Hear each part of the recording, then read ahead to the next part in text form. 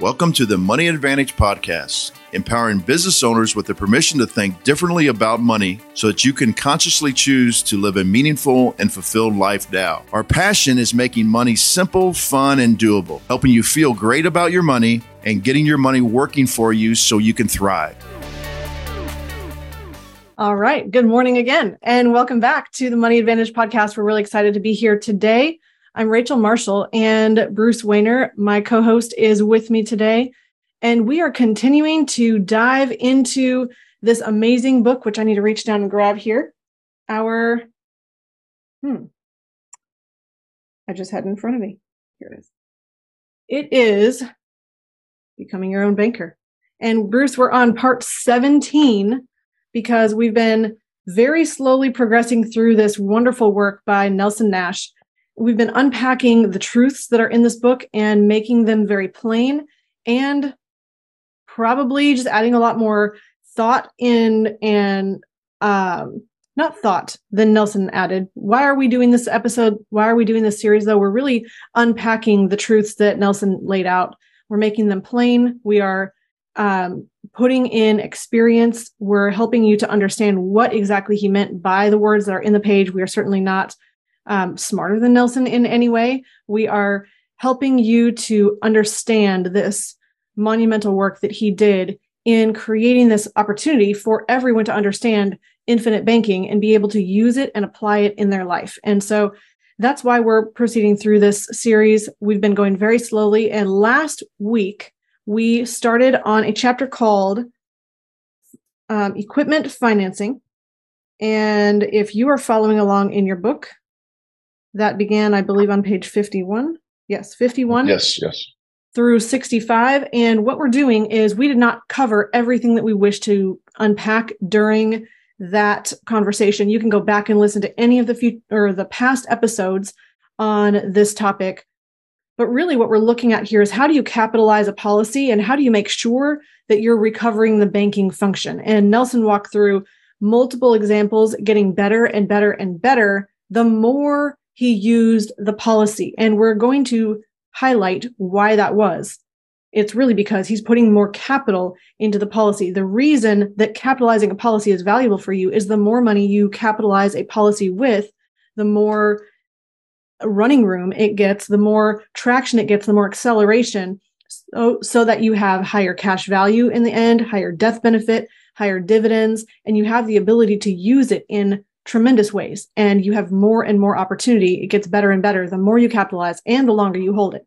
And that's really what Nelson was doing by showing these ways to finance equipment. So today we're going to continue on with this conversation that we had begun last time.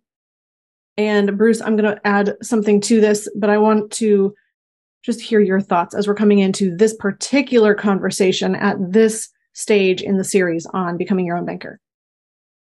I think my thoughts are, as I continue to, Nelson had 30 years head start on me. I knew him very well, but, the more I look at this, the more my eyes are open that it really isn't about the numbers. And the more I read about this, it's really about the human condition. That you have to overcome the pressures of society and the pressures that you put on yourself about money. And he also talks about this today when we were talking about this, because a lot of people got all bent out of shape about the book because they said all these equipment financing illustrations are way out of date. And Nelson would say it's not about the numbers, it's actually about the system. And he's 100% correct. And yet I fall in that trap, worried about the numbers a lot of times. But I think the reason you worry about the numbers is because numbers tend to be more concrete, and you don't have to admit to yourself that you're doing things poorly in your life. And we all don't want to admit to that.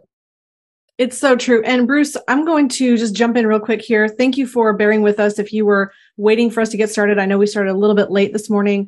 I want to encourage you to post your questions today.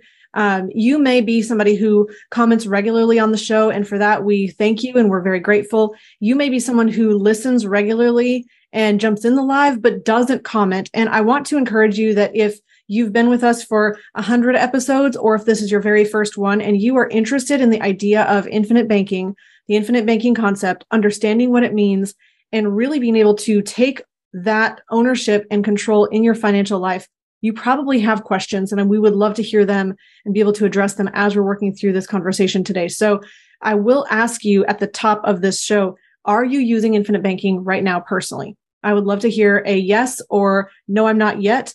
And then I would like to ask you as well, in addition to, are you using infinite banking personally? I would like to ask you, what is your number one question about infinite banking?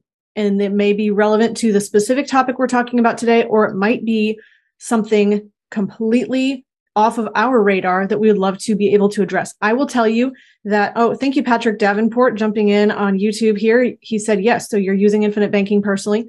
Thank you for sharing that this morning. So if you are using infinite banking, we'd love to know. So pop a yes in. No, if you're not personally using infinite banking yet, your number one question about infinite banking.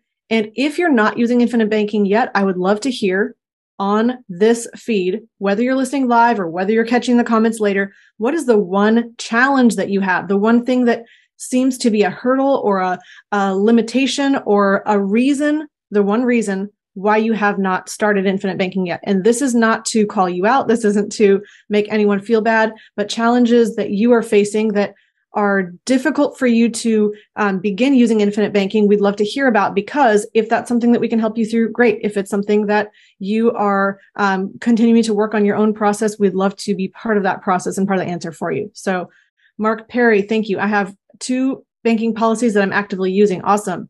The cost of finance says, yes, both my wife and I have policies. I kind of rephrased your sentence. You said, yes, my wife and I both have policies. I just rearranged your words. But thank you for jumping in this morning. And we're glad to have all of you, Mark, Patrick, the cost of finance. Thank you for being with us today. So Bruce, last time we started on this equipment financing chapter, and I think what was really interesting as we were coming into this conversation is that it's really not about equipment financing, but he uses equipment financing to show you the value of capitalizing a policy and how to do that. Latanya Jones, thank you for jumping in on the conversation here. Good morning. Not yet. Call booked. Please elaborate on convertible term and PUAs. And Calvert Enterprises says, yes, I do use infinite banking. I have policies on myself, my wife, and my 7 children. Oh, yes. The cost of finance. Dr. McFarland. Awesome. Awesome. Thank you so much for jumping into the chat this morning. That's great. And so last time we talked about the idea that the best capitalization you can get on an infinite banking policy in order to have the greatest cash value, the greatest dividends, the greatest death benefit at the end of the policy would be to fully pay the policy, all of your base, all of your paid up additions. Well, first, providing you have a good policy with a good company, you would then pay all of your base, all of your PUAs as long as possible. Now, that would be excellent. However, it's not always feasible for someone to do. And there's many reasons why you may want to finance the policy or pay the premium for the policy differently. So Nelson starts in this chapter by, instead of having you pay base and PUAs the whole way through the policy, he says, let's just capitalize 4 years. And after 4 years, let's not put in any more premium dollars. That doesn't mean he's not putting more into the policy, but remember, he says no more premium dollars. Then what happens is he starts paying the base premium from dividends. He surrenders the dividend to pay the base premium. And after that, then he says, well, that's not quite enough because there's not high enough dividends to pay the full base in the early years. Then he's surrendering a portion of the death benefit to pay the base policy. Then he walks it. So the cool thing about that is that he's saying, look, you can finance a policy. You can capitalize just these 4 years. In this case, maybe it's different today in today's environment, but you can capitalize just a few years and then have this engine that continues chugging along, doing amazing things for you. So he shows you reduce paying up the policy, or would that be called reduce paying up, Bruce? I need to be clear about that. I'm sorry. Say that again, because would that be called reduce paying up, what he did, financing just the first 4 years and then the dividend paying to the base? No, that would not be called reduce paying up. Okay, so wrong words. Yeah, Yeah, because reduced paid up, you can, even if you want to, you cannot put any more premiums in. That's even correct. if you're surrendering dividends. That's correct. Okay, so I misspoke. But what he's saying is you're having no more capital going into the policy, no more that you're paying out of your own pocket in terms of the cost basis.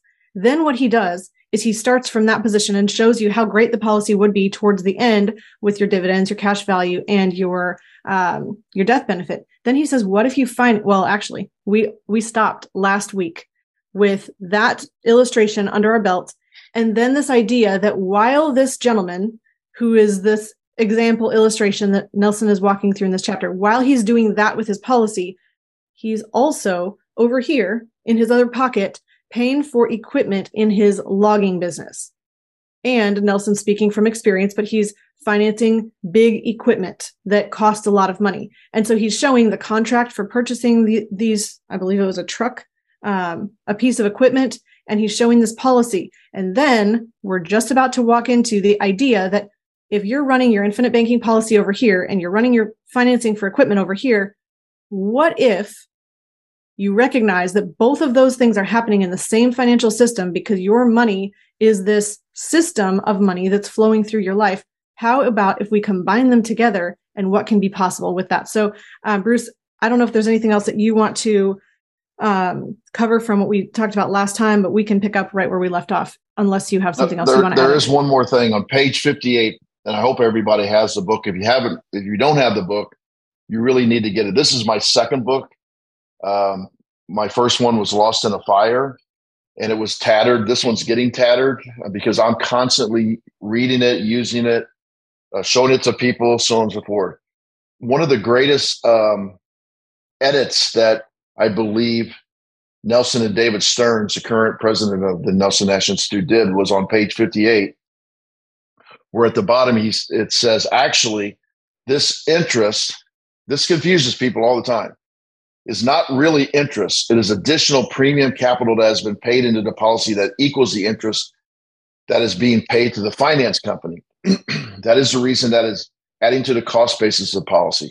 If you have trouble understanding this, go back to the grocery store on page 15.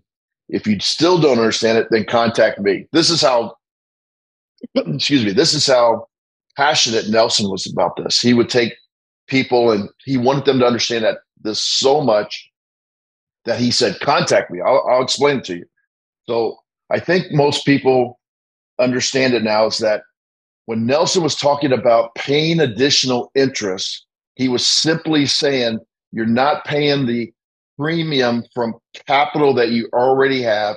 You're paying it from the cash flow that would have went to a finance company, and you're paying it in the form of the PUAs or the premiums that you would normally have paid from your own capital.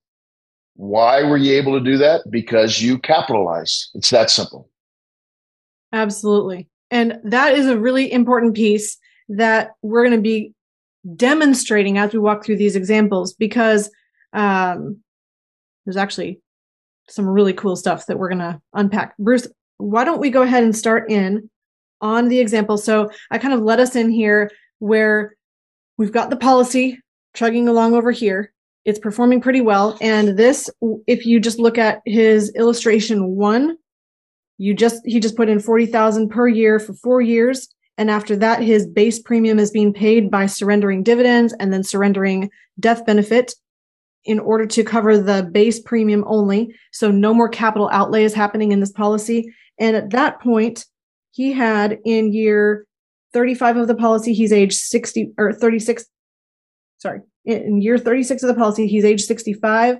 And there is 1.5 million in cash value. There's 2.4 million in death benefit. And then he starts taking off an income stream by surrendering by using the dividends to pay income, and then also by withdrawing from the cash value. And so that's $92,000 a year. Whereas in the end of the policy, he said if this life expectancy lasted until age 85, at the end of that, you would have used up the $160,000 of cost basis that you put into the policy, in addition to taking out $1.5 $2.88 million in income and still had $2.4 million to pay to your heirs in terms of death benefit. That's pretty amazing.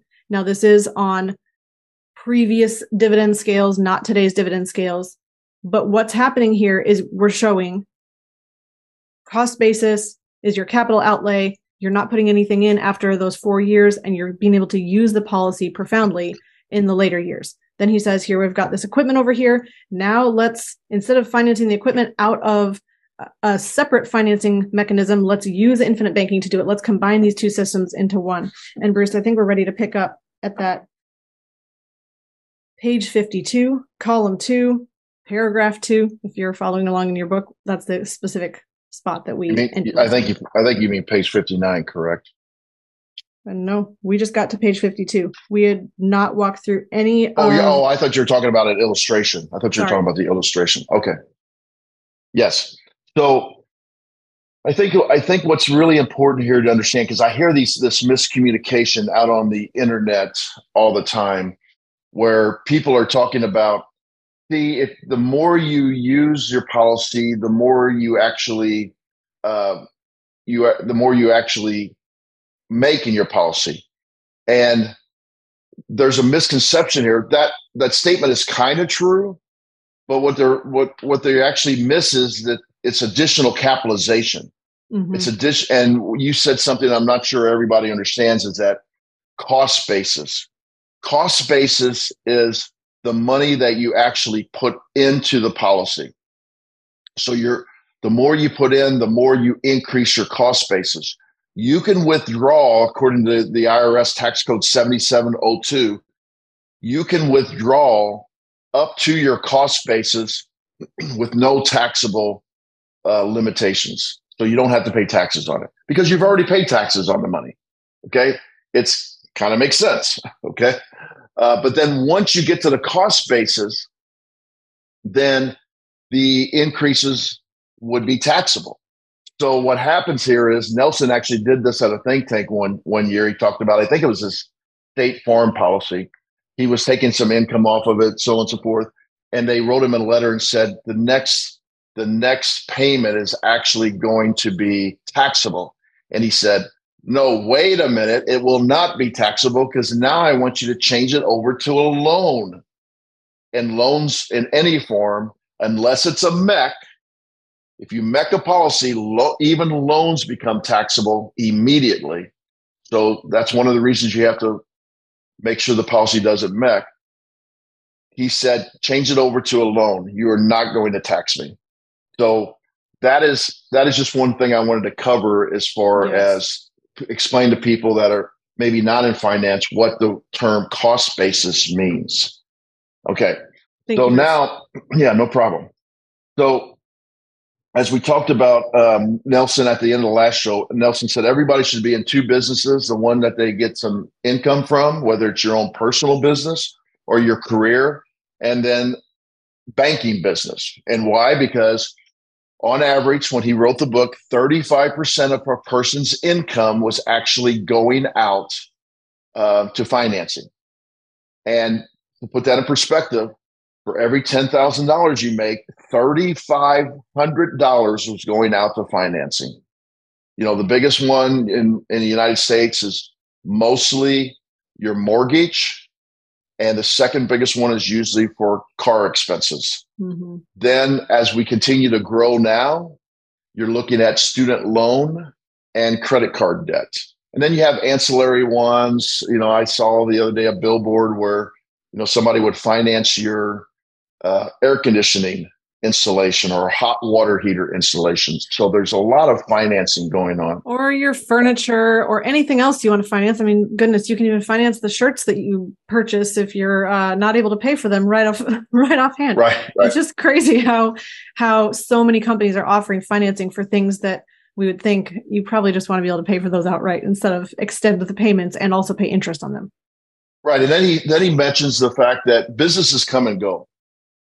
And he mentions Bill Gates at the time because Bill Gates was very in the news at the time. And, he said, look at even Bill Gates. He's the richest man in the world, but his business didn't even exist 25 years ago. We have businesses such as Kodak and and GE and Peabody Coal that are, well, GE's kind of hanging on, but the other two are really not even in existence anymore. And so businesses are going to come and go. But what Nelson pointed out was banks are always going to be around.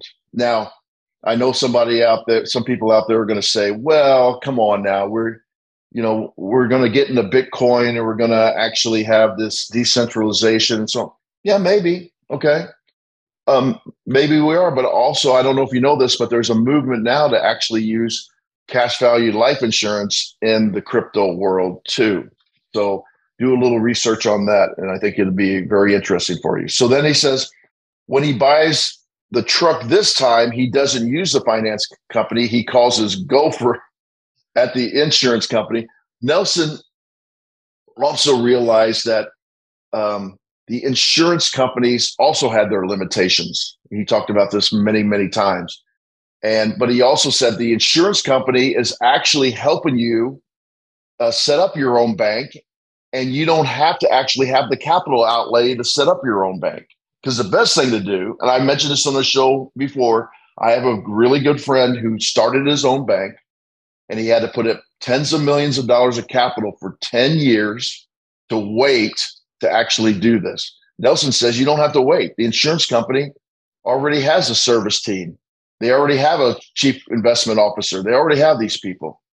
So he says you can call his gopher at the bank, and this person now can borrow the $52,600 from the policy to finance a new truck.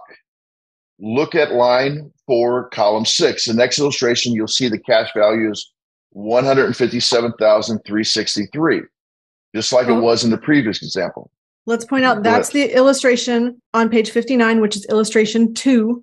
And basically what he's saying is at the time that he wants to borrow from the policy to take a loan to purchase this truck, he has $157,363 in cash value.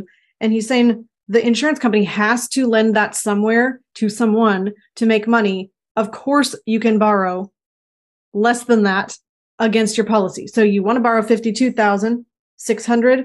You got 3 times that much in the policy. Absolutely. You get that policy, or you get the loan without having to qualify for it, without having to tell why you're using it, what you're purchasing it for, showing that you have the ability to repay. Just because you have the cash value available means you are qualified to take a loan against that. Yeah, there's 2 reasons. One is every insurance company that does business has to allow a loan provision in their contract. So a lot of people say, why do they do this? Well, the first reason is in order to do business in the state that they're doing business in, you have to have a loan provision. And 2, I've talked to the chief investment officers of these companies. Like right now, the 10-year treasury is paying a little over 4%. And a policy loan is paying 5%. So the chief investment officer is like, why wouldn't I lend out money to our own people that we have the collateral and make 5% off of this? And why wouldn't you, as a mutual policy owner of the company, why wouldn't you want the company to make money from the policy holders? And why wouldn't you want your bank to make the money instead of a finance company's bank make the money? I mean, Nelson used to say this all the time. It's so simple, people. You have to understand that this is simply the banking that you're already doing. So he says, of course you have the money available. Why do you have the money available? Because you capitalized. Mm-hmm. You took the patient time and capitalized. Okay. So now he says it is vital that you understand that he must set up a loan repayment that's equal or exceeds what he would have paid a finance company. He's made this point before. If you're going to pay somebody else's bank, and you have to do that, and why do you have to do that? Because that bank is in business to be profitable, because that's what every business is in. That's their main goal, to turn a profit. Then why wouldn't you do the same thing with your bank? Just pay yourself back because you want your bank to be profitable. And so that's why he says equal or exceeding. And this is the point that you were making when you jumped us ahead to the end of the chapter, and that little caveat that Nelson put at the very end, the end note, this is actually the interest is not really interest. It's additional premium or capital that's been paid into the policy that equals the interest that was being paid to the finance company. That sounds complicated, but what he means is that you are saying, oh, look, finance company, I would have had to pay you 8%. I'm only having to pay my infinite banking policy back 5%. I'm going to pay the extra 3% anyways, and I'm going to pay that to my loan. Well, how can you pay more than the interest required on your infinite banking policy? This is where Nelson says you're not actually putting more interest into the policy. You are calling it interest, but you're actually filling up the PUAs that you were not already paying. So the ability that this person in this example has to put additional interest into his policy is because he wasn't fully paying the base premium and the full paid up additions. If he had been, let's just be really clear about this. If he'd been paying, instead of $40,000 just in the first 4 years, if he was paying the full $40,000 premium every single year and was continuing to pay that full $40,000 base and PUA, he would not have been able to put in additional interest. So what Nelson is doing is showing how you can fully pay as much as possible back to the policy. I shouldn't say back to the policy. Let me be clear. You're paying the interest to the insurance company for their financing. Then you're paying the additional interest into your policy in the form of a PUA to further capitalize your policy. Bruce, is there any clear way we can say that? I just want to make sure that that's no, but I'm glad I was going to clear that up too before you did. So I'm glad you did that. There is an interest cost that the insurance company charges. And I want to be very clear because there's a lot of people out on the internet right now that are saying they get confused because they didn't read page 58 footnote and they're not authorized practitioners. So they're telling people you can actually regain all the interest that you're paying from the finance company. You are paying interest payments to the insurance company, but why do you don't care about that? Because that's going to a company that you own.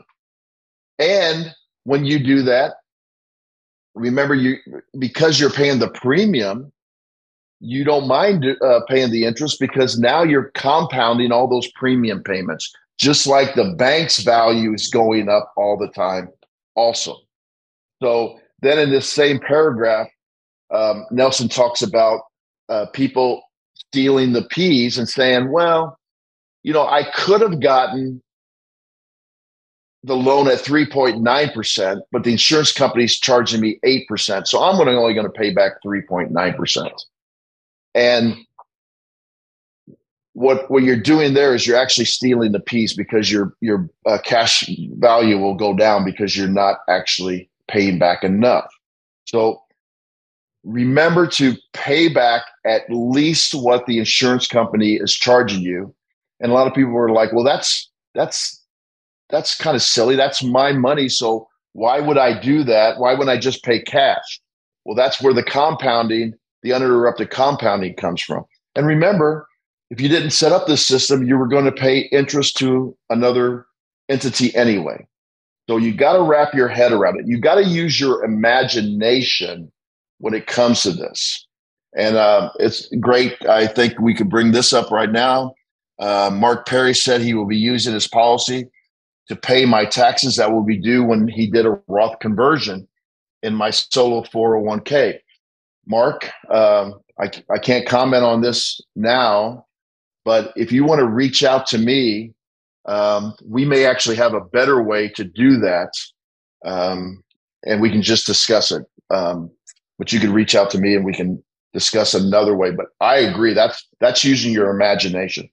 Okay, the next part. Hey, Bruce, before we do that, I do just want to bring up a few people who had also popped in here. So Calvert Enterprises says, yes, I do use infinite banking. I have policies on myself, my wife, and my 7 children. I just wanted to point that out. That is amazing. A, that you have 7 kids. I love that. And B, that you have a policy on each of them and on you and your wife. Sorry, my son is making some noise here. And then also, just wanted to say hi to May Lee from Scranton, Pennsylvania. Go ahead, Bruce. Great. Thanks for everybody for participating today. It really makes the show go It's all about you guys. We're trying to actually answer the questions that you have and build this community so that you feel like you're not the lone ranger out there. Nelson actually talks about this later in the book.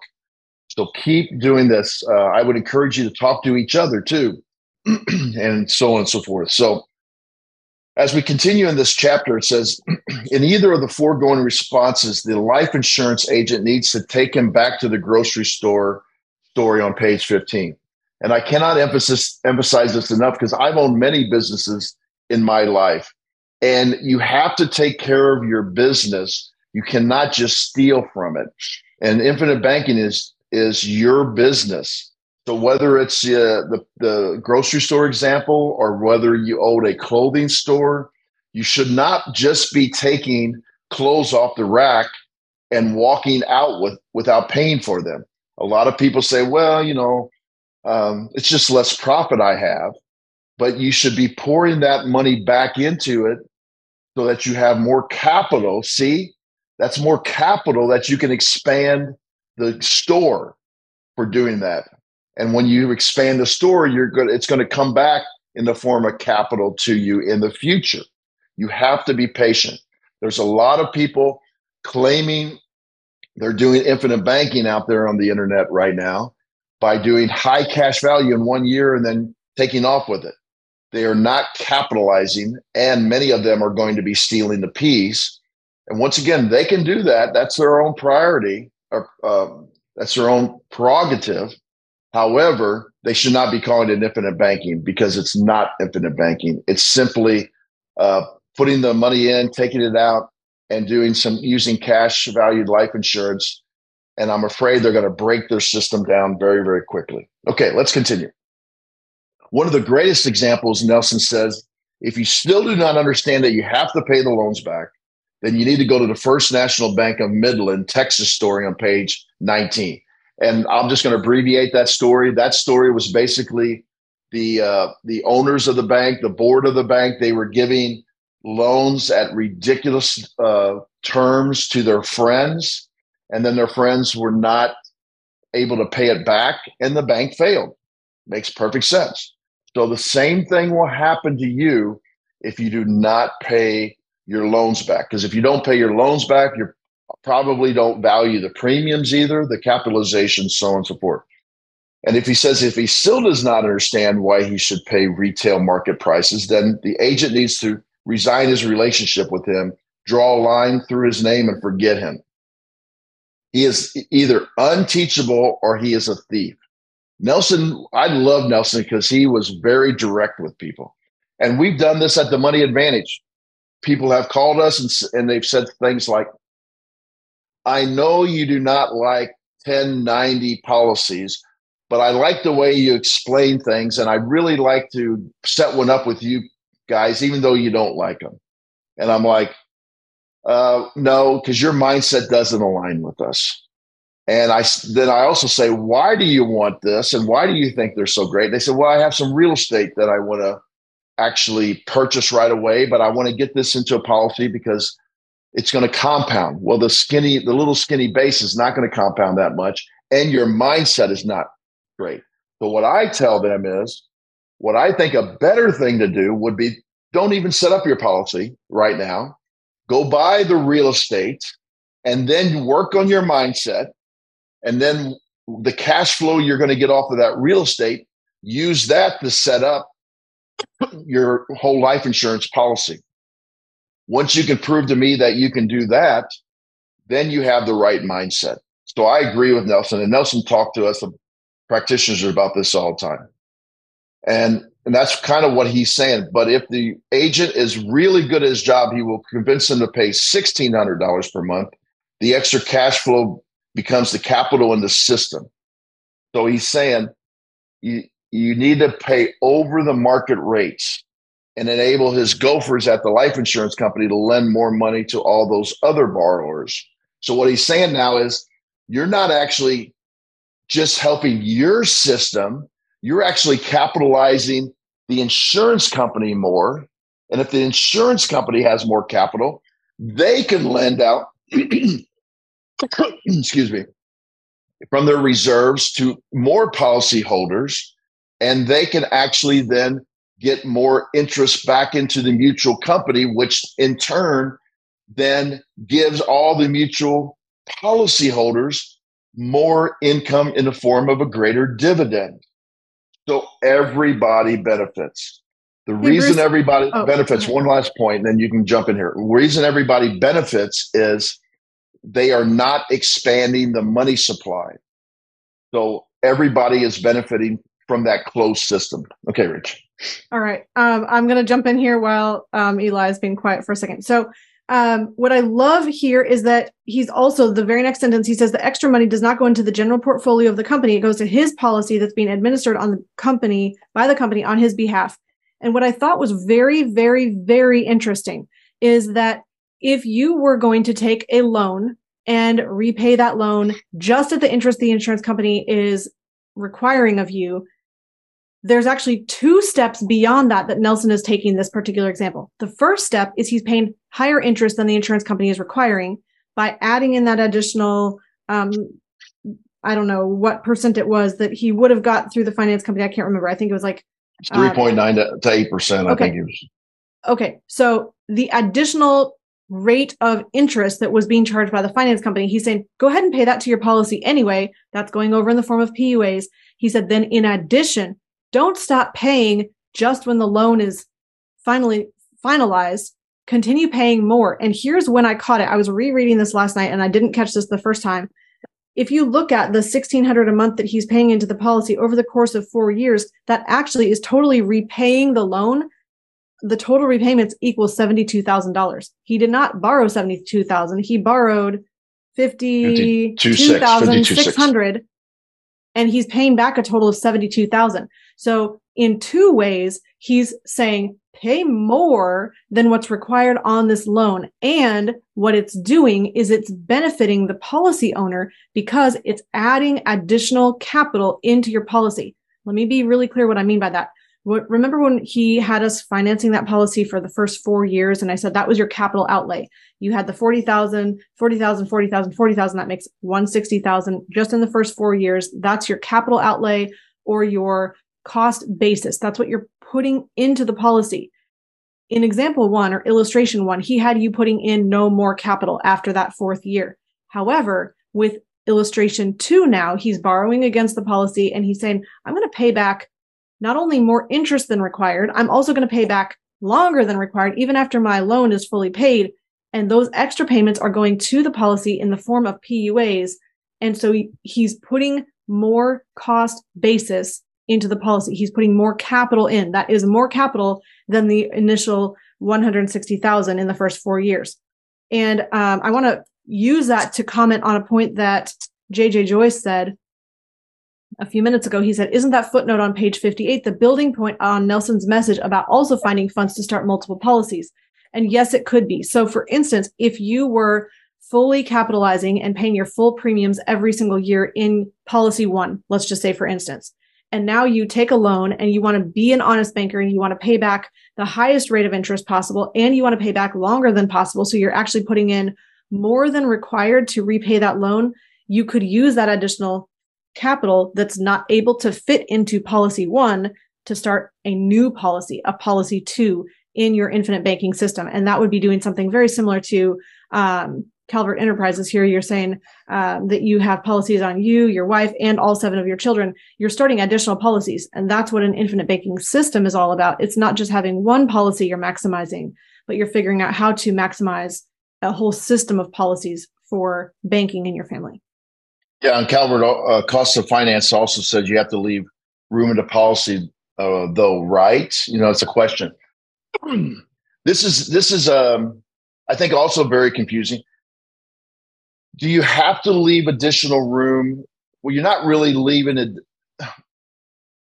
Nelson and I talked about this on a couple of occasions, and it's one of the reasons he said he wished he would have never put illustrations in the book. And I know some people said, then why in the heck did he leave them in the book? Well, there's a couple of reasons he said he left them in the book. Number one is that he is trying to get people to think. And number two is he then added an illustration later on, and we're going to go over that probably in the next couple of weeks to explain the illustration. So the cost of finance, leaving room nowadays, it's different than in 2001 because the mortality rules have changed.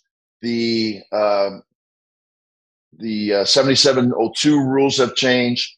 And in order to leave that room, a lot of companies do not like to get right up to the MEC. If you notice, there was no term on Nelson's policies because you could build them differently back then. Now, if you leave room, you actually have to put a lot more term in it, and it actually makes it much more inefficient to do that. So now, as long as you understand the concept that you can continue to pay the premium by using the financing example, but actually, if you work with a good authorized practitioner, you're going to put as much capital in it as possible. You're not going to be able to put additional, what Nelson called interest, which is simply additional PUAs. So the cost of finance, the way you solved it, which is awesome, and the way Nelson would say to solve it is, now you just have more policies. And so that additional interest that you would normally pay to that policy, you're now paying it as in the form of premiums to another policy. The other thing that has changed over this time period was the additional scrutiny that the insurance companies have been under from the regulators, and the insurance companies, because of Nelson's push for more people having whole life in the form of infinite banking, that the insurance companies have come down on how much of your cash flow you can actually put in to a policy. So example, I had worked all the way up to probably in the year 2012, where all my cash flow, just like Nelson talked about, was going in to policies. And as my cash flow increased, the insurance companies now have new guidelines that say, no, wait a minute, back up here. We do not want you to put all this money in this, all this cash flow in here, because we want you to be successful. I suspect that people were not doing the infinite banking concept properly, and banks are trying to, not banks, insurance companies, there's a Freudian slip there. Insurance companies were actually having complaints from people that were not doing it properly. So they backed off and said, let's not have a person be able to put all their cash flow in. Now, you still can do it if you build up your net worth and so on and so forth. I feel like I might have made that more confusing rather than less confusing. So I'm going to try to actually bring this all around again to the original question. Do you need to leave room? I wouldn't say you need to leave room, but you always have room in the form of your original premium payments that now will simply come from the flow of the financing instead of from your normal cash flow. I hope that cleared it up. Now you have more normal cash flow. So what do you do with that? You start another policy. It's that simple. So instead of having that cash flow for financing flow somewhere else, you're going to actually pay it for your premium on your original one. And now your cash flow that you were using to fund the original policy, you would use it to fund another policy. Okay. We have some more cost of finance. For example, my premium is $5,000 a year, but I left room to add additional 5 for the total of 10. Yes, you can still do that, but they're not as efficient in the form of cash. And this is for another day. In order to do that, your base premium is going to be lower. If you don't mind cost of finance, we don't normally like to talk about individual insurance companies, but could you say which insurance company that was with also? Because each insurance company has their different guidelines also, and also say what year you took that out. That would be very, very helpful. Okay, as he does that, let's continue. So So Bruce, I didn't go word for word, but I did cover the first paragraph on page 53. Yes, yeah. So now we go to line, and we have maybe 10 minutes left. So he said, go to line 36, his age, and look at the cash value comparison. So now when we do this, Rachel already did it earlier for another example. The cash value is now 1,988,254 compared to 1.513. So about another $470,000. And by financing just this one truck. It's not because, and I want to be very clear with this because there's a lot of bad information out on the internet. It's not because you're recapturing the interest that you would have paid to the finance company, because that interest is going to the insurance company. It is because you're paying additional premiums into your system. You're capitalizing more. That shouldn't be hard to understand. Okay, it's not some magic thing that all of a sudden you get this greater return, but there's a lot of people out on TikTok, Instagram, so on and so forth that are saying, see, you're actually paying all that interest to you, and that's why you're No, that's not why. It's because you're capitalizing more, but you're not capitalizing from your cash flow. You're actually capitalizing from the money that you would have sent to the finance company. And I hope so that money was flowing out of your control. That money was flowing out of your control. I hope that this will add clarity, not confusion. If you take an example and you take a life insurance policy and you show taking one loan and repaying that loan only, not anything extra, at the interest rate required, which is going to the life insurance company, not to you, you will not actually affect the ending cash value or death benefit of the policy. Bruce, I don't know if you're hearing that as well. So what I've seen in an example, we can run with software to say, here's my policy. Here's me taking one loan in the course of that lifetime of the policy, repaying that one loan, not anything extra, no extra interest, just the interest required to the insurance company, not going to impact your cash value and death benefit. You take another loan, 2 loans, 3 loans, 15 loans.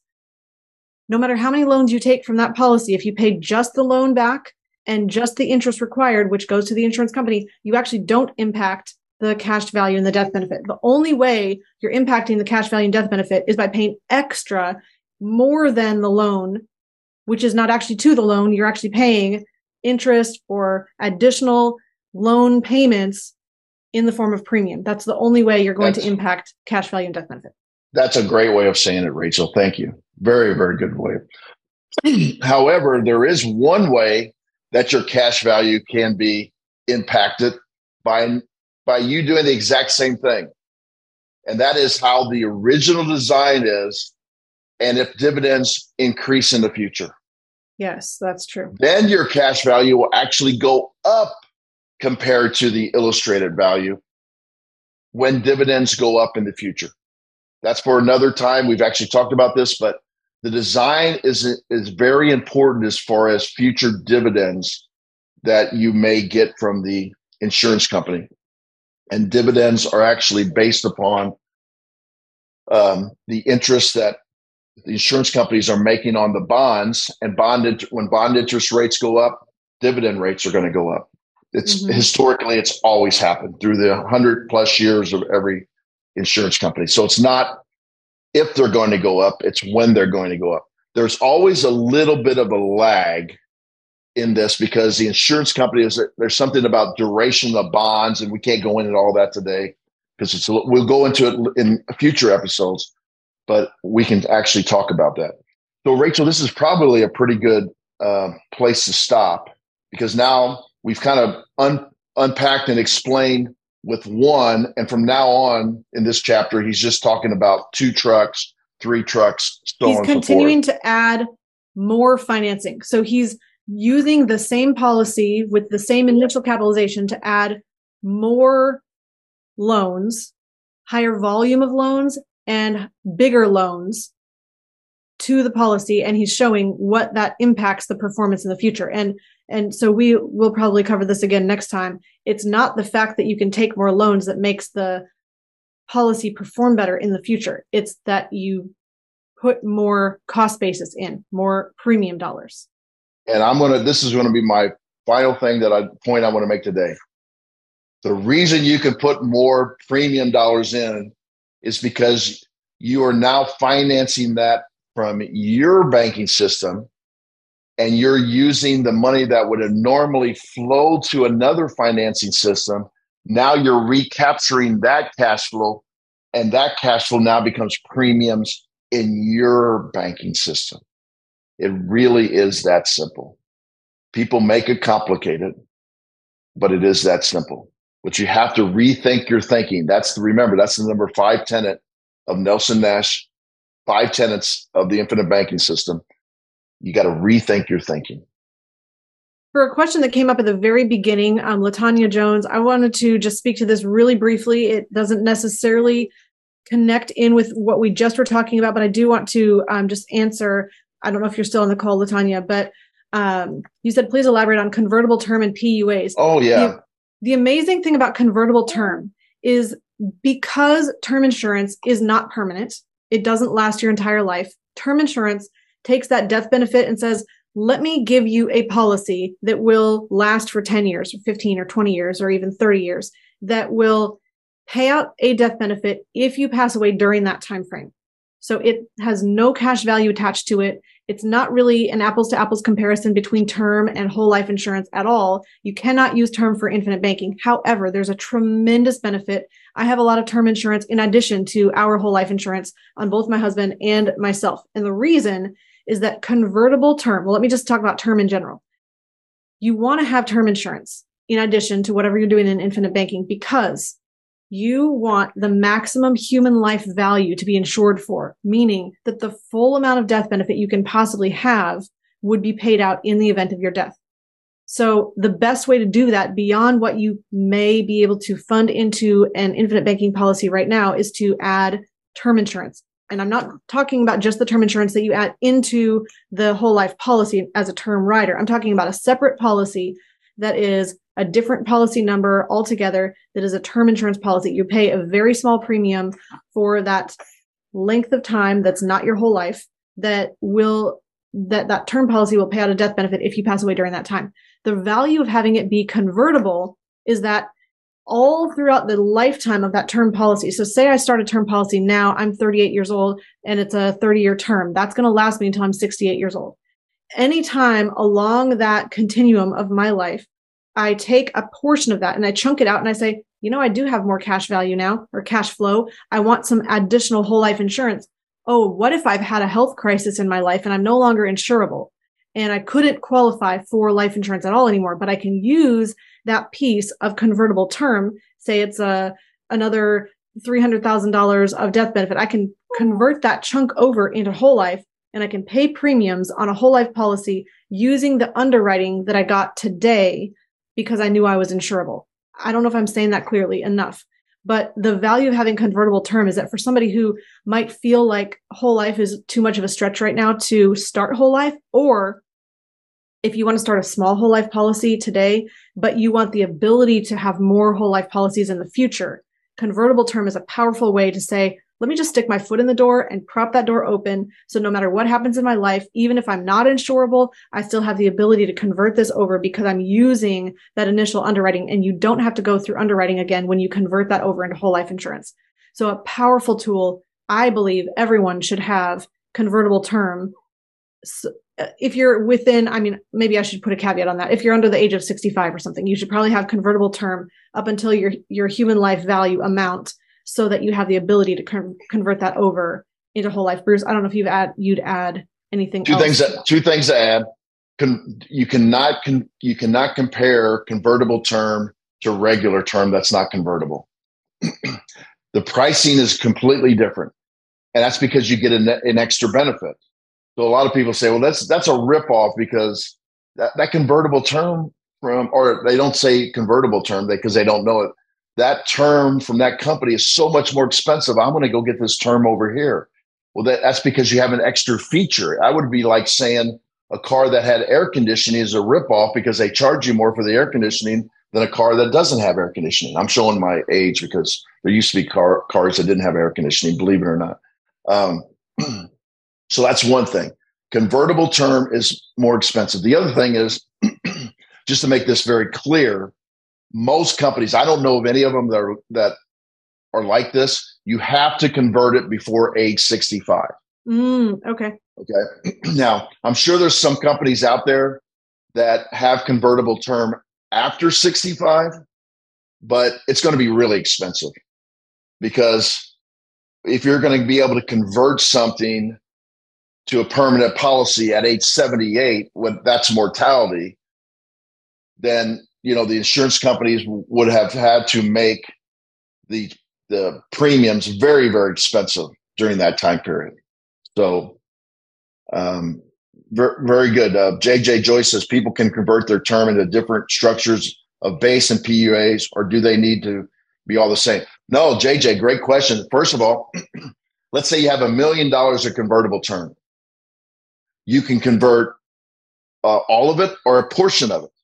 So let's say you only want to convert 100,000 of it. And then JJ, you can actually convert that 100,000 into however you want it to be converted to. You can say, I want 50,000 of it to be from base and 50,000 of it to be PUAs. Then you still have the 900,000 left that can be, you can convert it in chunks as long as you're not 65. So that's a very good question. And if you have, and depending on design, you may not need it, but most policies that are designed for infinite banking, if you have a term in that policy, that's also convertible. So you can say at a certain point, I'm going to convert that term within that particular contract to a more of a base. I mentioned this on the show before. In 2020, I believe 3 years ago, my wife's, one of her policies, because we have several policies, one of my wife's terms was coming due, because we've had these for years and years and years. When I say coming due, I mean it was going to fall off. So we converted it, and we converted it to an all base policy. By the way, that's not infinite banking, because infinite banking would say you need to have some cash value. In the first year, we had very little cash value. It wasn't zero, but it was very little. But I wanted to capture what I believe was future dividend increases early to compound and go forward, because I've been doing this since the 80s, and I know how the power of the compounding of future dividends increases. So that's why I did. So LaToya, thank you so much for explaining and the clarification. You're welcome, and thank you for listening. So thanks for the participation today. There was a lot of great participation. A lot of great people were in and out of the meeting the entire time. We appreciate that, and it gives Rachel and I energy to continue to do this every Wednesday morning, and we really appreciate you. The show will surely be on repeat. LaToya says, thank you. Well, LaToya, I'm glad, and I know there was parts of it that I kind of stumbled through the explanation, because I'm thinking about, my future thoughts. I hope it was clear enough. And if you guys want to reach out to us and we can clarify some things, a lot of times in person, because what I'm trying to do is I'm trying to explain it for people that have a general understanding, and you can ask clarifying questions that are a lot easier, so that I can fix what you're misunderstanding on the whole thing, just you, not the entire group. So please reach out if you need more clarification. All right. I'm going to attempt to close us out with not some squawking going on. So thank you for being with us today. And LaToya, I'm not sure if we're pronouncing your name correctly. I call you LaTanya at the beginning. Bruce is calling you LaToya. I'm not sure. LaTaya. So sorry for butchering your name there, but thank you so much all for being on the show today. And I really appreciate the questions, the feedback, the input. And I love that you guys are using infinite banking and continuing to want to use it more and more efficiently and more effectively. It's more than just getting a policy started. It's really knowing how to drive it really well. So I guess this is like a driving class for infinite banking. So if you want to develop your infinite banking system further, you can reach out to us at themoneyadvantage.com. On the front page, you can book a call and have the ability to really get started and have a conversation about you personally in your life, what you're trying to accomplish, your finance setup, what your financial picture looks like, what you are, what assets you have, what cash flow you have, what your income is, what your expenses are, and really look at the full picture and figure out how to best make this work for you in your life. And so that's one next step that you can have. If you have specific questions, you can put them into the chat while we're live as you have, or you can, if you're listening after the show has not been live any longer, please put your questions and comments in the comment section beneath wherever you're watching. And we'd love to be able to get back to you on those. Or if you have a personal question, you can email us at hello@themoneyadvantage.com. So lots of ways to reach out and get your questions answered and really get the feedback and input and insight that you need to be able to make decisions and move forward. I will also say that if you like and subscribe to the show, that really helps more people like you to be able to find us and to be able to find this content so that they can get those questions answered as well. And if you, never mind, I already said that part. So in closing, please remember, success leaves clues. And well, thank you, JJ Joyce. I see your comment here, the driving class for infinite banking. So success leaves clues. So model the successful few, not the crowd, and build a life and business you love. We'll see you next time. Discover the secret of how to earn a return on the same money in two places at the same time so that you can strengthen your investment returns.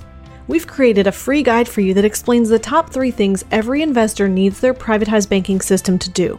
Go to themoneyadvantage.com/banking, put in your name and primary email address, click the Send My Free Guide button right now, and we'll see you on the inside.